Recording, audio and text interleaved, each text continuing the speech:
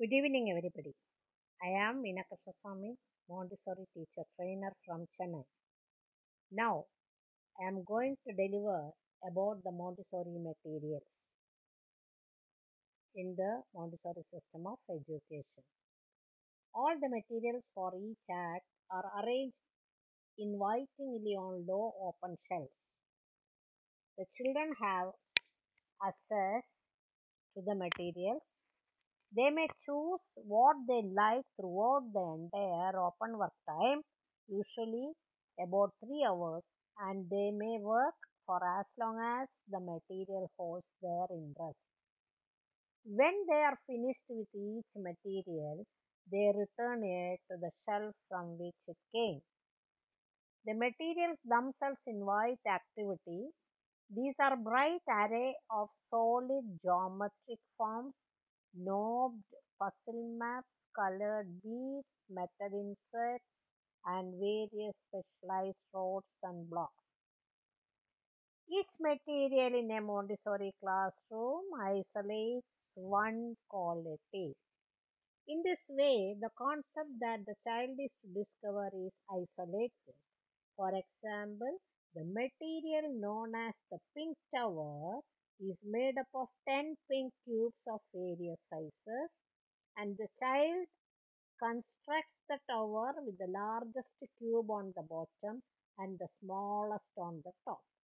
This material isolates the concept of size. The cubes are all the same color and texture, the only difference is their size. Other materials isolate different concepts. There are color tablets for color, geometry materials for form, and so on. It is often difficult for adults to appreciate the sense of accomplishment and pride children take in mastering practical life skills. To the adult, care of the house and the body are necessary chorus. The young child is, however, attracted to those activities for very different reasons. They are meaningful, creative, filled with intricate movements and achievements that hold the child's will. They lead to greater physical skill, perfection of movement, and concentration. The young child is attracted to the practical life exercises because these activities allow her to function independently in the adult world. After learning how to button her coat, tie her shoes, and wash her hands, she spontaneously repeats the exercises which correspond to the sensitive period she is going through for refinement of movement and coordination as well as her growing sense of independence. I can do it by myself is the motto of the young child, and Montessori encouraged the first this independence. The practical life, the skills of daily living. As every parent knows, the preschool child wants to be with adults to take part in activities of daily adult life. The Montessori practical life materials allow him to do just that.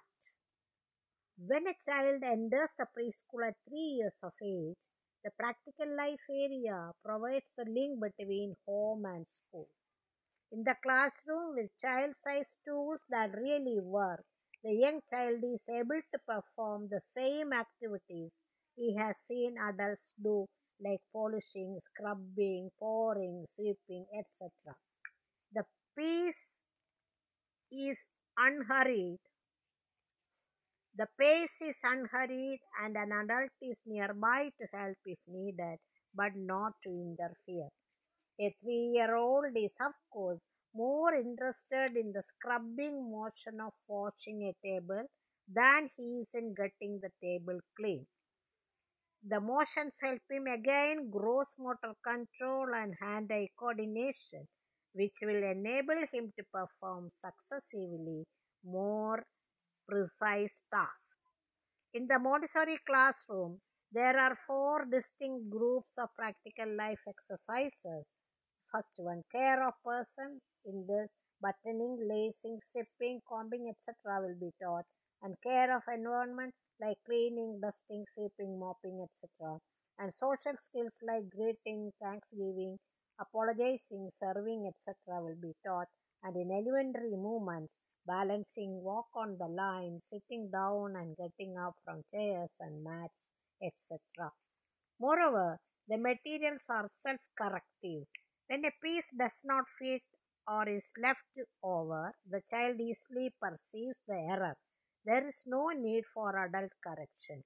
The child is able to solve problems by himself, building independence, analytical thinking, and is able to derive the satisfaction that comes from true accomplishment.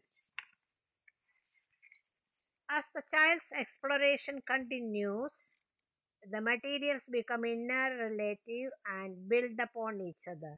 For example, various relationships can be explored between the pink tower and the brown stair, which are based on matching precise dimensions. Even later, in the elementary years, new aspects of some of the same materials unfold.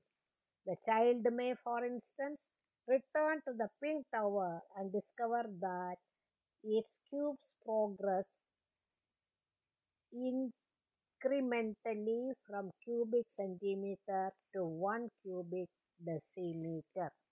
Thank you for listening.